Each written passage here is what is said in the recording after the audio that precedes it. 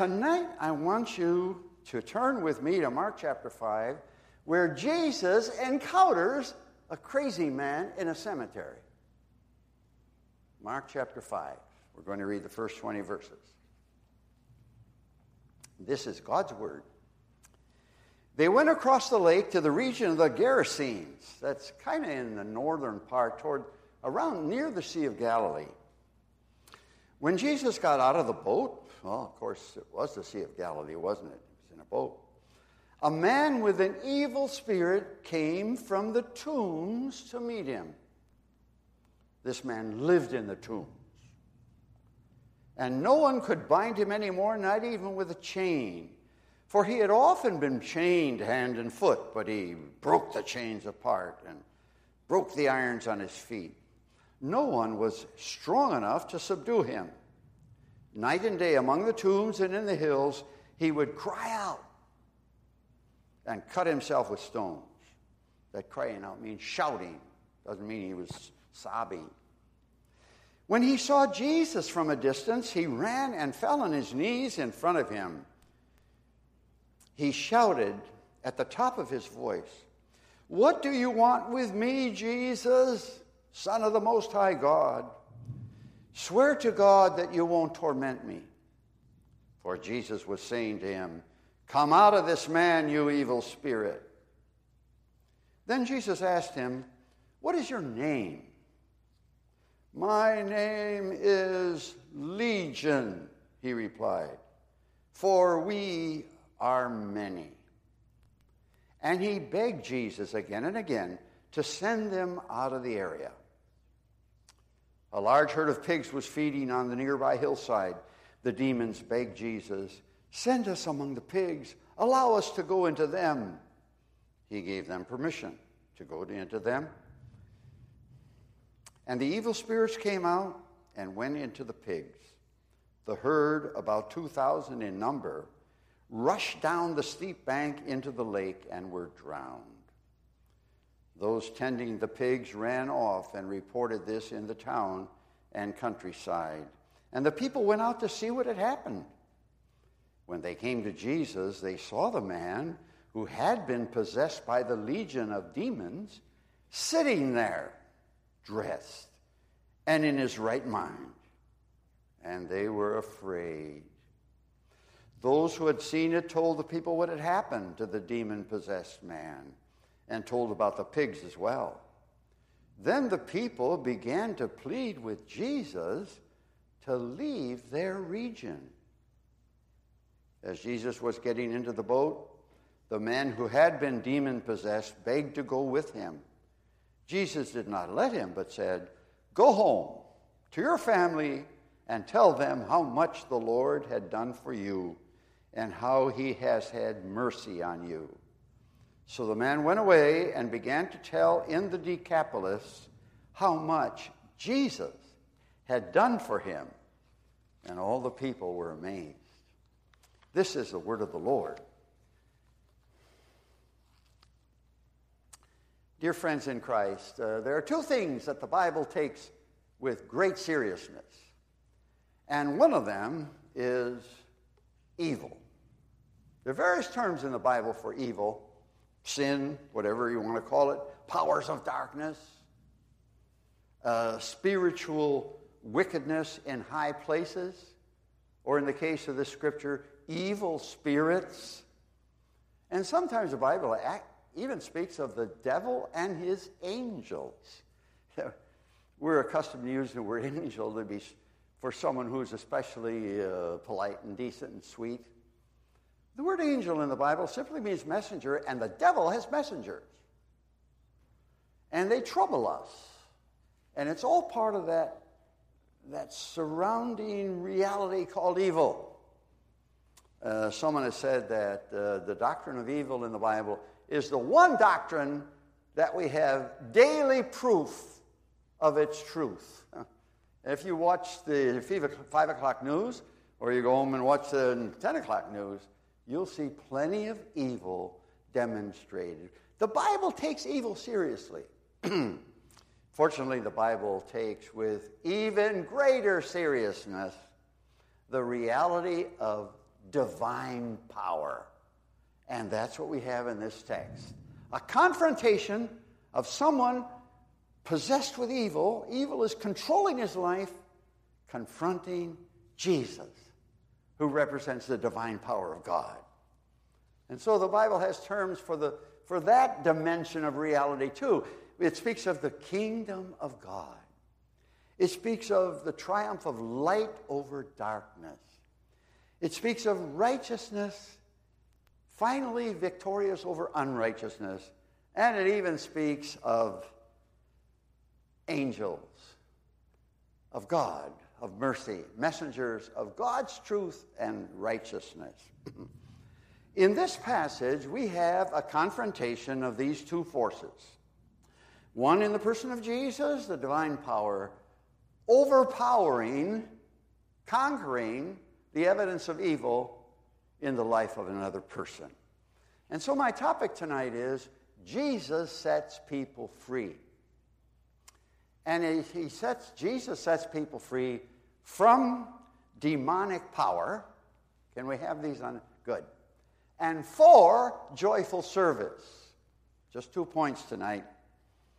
A little later in the passage, when the demon-possessed man wants to follow Jesus, Jesus says, hey, you go home and tell the people what great things God has done for you. So I have freed you from the domination of evil. Now you can live a life of faithful service. So those are our 2 main points. First of all, Jesus sets us free from demonic power.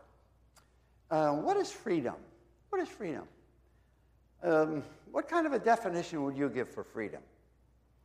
What do you suppose most people would respond? How they would respond if you asked them, if you had a clipboard in the mall, and as people came by, you say, what do you think freedom is? I suspect that most of people would say, freedom is opportunity to do anything I please. That is, free from all rules and regulations. If it's students, free from teachers' authority.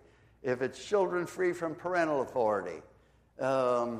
If it's in business, free from requirements that the government imposes upon me. If it's someone among those who are making some demonstrations recently, it's freedom from police authority. And even some police, of course, want to be free from accountability to what their calling requires. Do anything I please. Drugs, sure. Alcohol, fine. Beat the speed limits whenever I want to. Freedom to do as we please.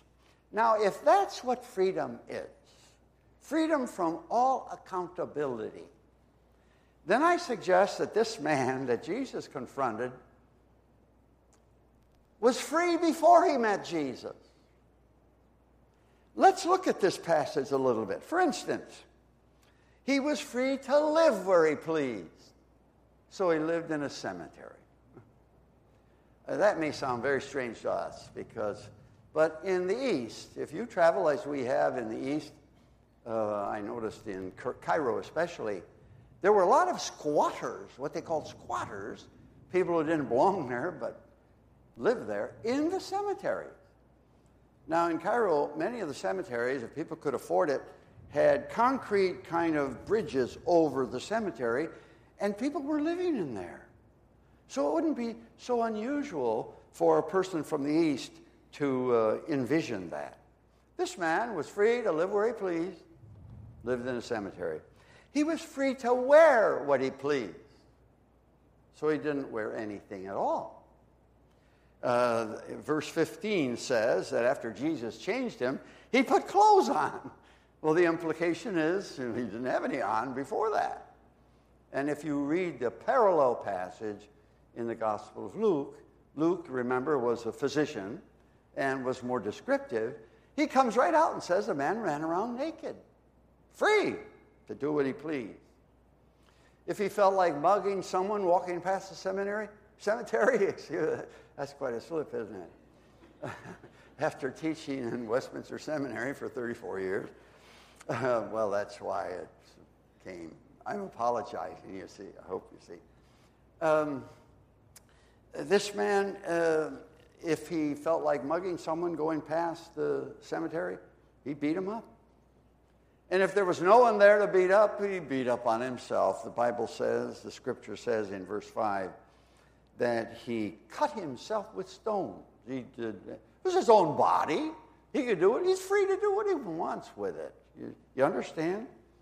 If he felt like shouting, verse 5 says, he shouted night and day among the tombs and in the hills. 2 o'clock in the morning, wake up the neighborhood. He did free, do what he pleased. People tried to restrict him with chains. That's verses 3 and 4. Irons on his feet and chains on his hands and feet. Yes, he must have beaten those chains on a nearest rock until he broke. He wanted to be a free man. Well, when Jesus came along, he recognized that kind of freedom for what it really was. Bondage. This man was enslaved to evil spirits. He was a slave to the powers of darkness. So enslaved was he, so unfree, that he didn't even know who he was. He didn't even have a name. Did you get that? In verse 9, Jesus asked him, "What is your name?" A name, you see, is your identity, isn't it? My name is Dirk. My wife wants me, she says, Dirk. And if I've done something she doesn't appreciate, she says, Dirk. But I know who she means. This man didn't know who he was. Because when he responds to Jesus, he says, my name is Legion. Now, the word legion is not a name. It's a quantity. It's like a number. It would be like if you were asked when you came, what's your name? And you say, well, my name is 2,400. It's not a name. The Romans used the word legion to describe a whole division of troops. Many. It means very many. You see what was happening? The evil spirits were responding with this man's voice. They were many. They were legion. And this poor man didn't know who he was. He didn't even have a name.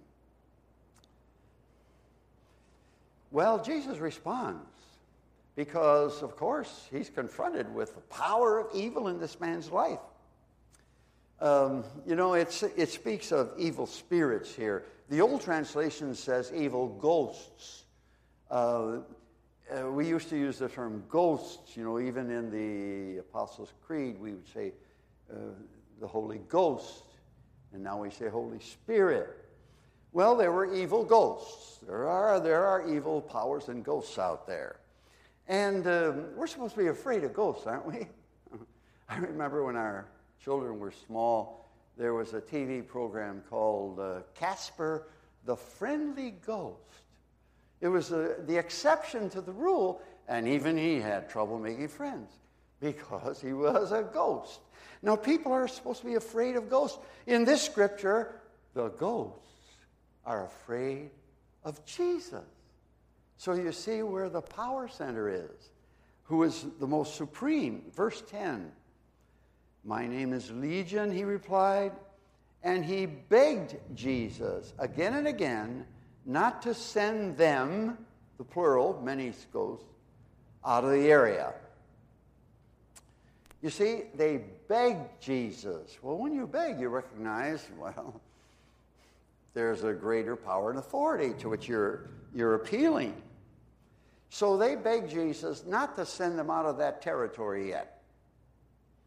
If you read the book of Revelation, you know that even the evil spirits know that their time is short, and they will arrive at their end point. But these evil spirits say, listen, we like it in this area. How about if we possess these pigs? Well, I don't know how to figure that out. Neither do many of the commentaries.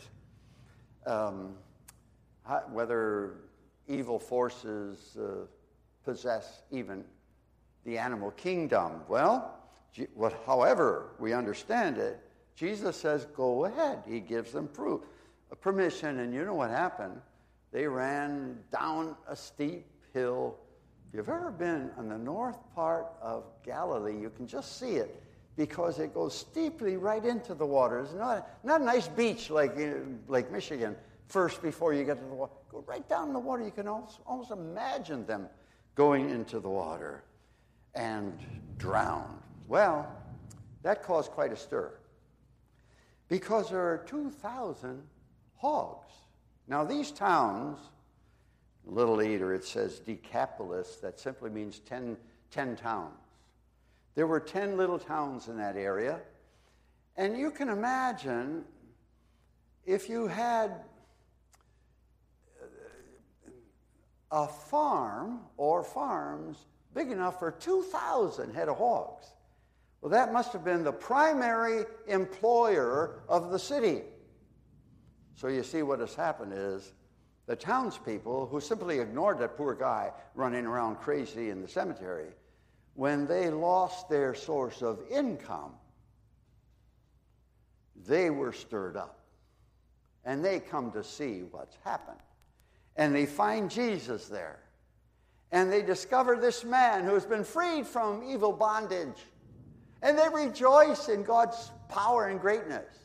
No. They're perturbed because they just lost a big investment. And they beg Jesus to leave town. Did you get that?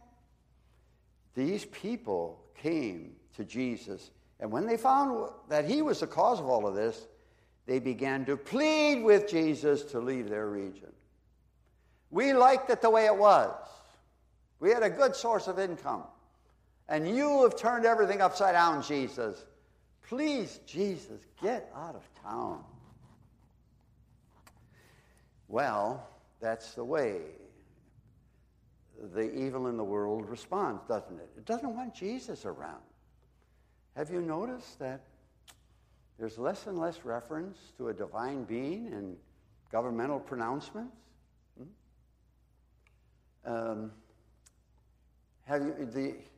I served briefly as a Navy chaplain. I was an enlisted sailor in World War II, and after seminary, I served as a chaplain for a few years. My brother was a career Navy chaplain for 24 years. He's retired and living in Marion, Indiana now. The chief of chaplains of the Navy, about a year ago, issued a report for all Navy chaplains, and Navy chaplains serve the Coast Guard and the Marines and the Seabees and the Naval Forces, all of them. And the chief of naval chaplains from Washington, D.C., a rear admiral, has now forbidden chaplains to use the name Jesus in a public setting. They may use it in the chapel, in a Bible study, in personal council sessions. But if it's a mixed group, and in the service, you know, they always have an invocation before any great event and a benediction at the end. But he said, don't use the name Jesus. Jesus, get out of the public sphere. We've got it today. Which brings us finally to the joyful service for which this man has been freed. And what's true of him, of course, is true of us. To the extent that God has given the grace to overcome the evidences of temptations of evil in our lives, to that extent we are freed up for service. This man wanted to serve the Lord. And so he wanted to stay with Jesus, follow him wherever he went. And Jesus says, no, you go home and tell everybody what Jesus has done for you. You know, that's the essence of Christian witness, you know. Christian witness is not grabbing someone and say, are you saved? Or you're going the wrong way. Christian witness is simply tell somebody what Jesus means to you. And let the Holy Spirit take care of the rest. Jesus says, tell your family, start there, and tell them what Jesus has done for you. So he went to 10 towns. These are small cities. Capernaum was only about 250. The nearby town was only about 250 population. But nonetheless, he went to 10 of these cities and told them what Jesus had done for him, because he was now free. So what is freedom? Well, in order to be free, we have to have our fullest needs met, don't we? And each of us has physical needs, food and drink. And you're not free if you quit eating and drinking. You're just going to die. So, and none of us say, oh, I'm sick of this dependence on food and drink. I'm going to quit eating and drink. That's no freedom. That's a recipe for disaster, isn't it? We are all physically dependent on the food we eat, the air we breathe. Stop breathing for 5 minutes to see what happens.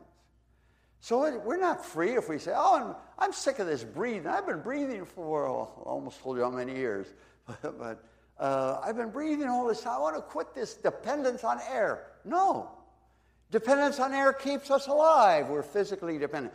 We are also socially dependent. We need each other. I'm told that a person in absolute solitary confinement for 6 months goes crazy. We need each other. We think we're independent. We have social needs. We need each other. Thirdly, we have spiritual needs. And that's where most folks fall down. We need the Lord. We need him to revive us and to redeem us. And to refuse to recognize our spiritual needs is, of course, another recipe for disaster. We need God. One of my colleagues at Westminster liked to tell a story, and he told it so often that students started making fun a bit of him. Students do that, you know. And he talked about a fish in the Pacific Ocean. Well, I'm going to revise it for local reasons. But I want you to imagine a fish.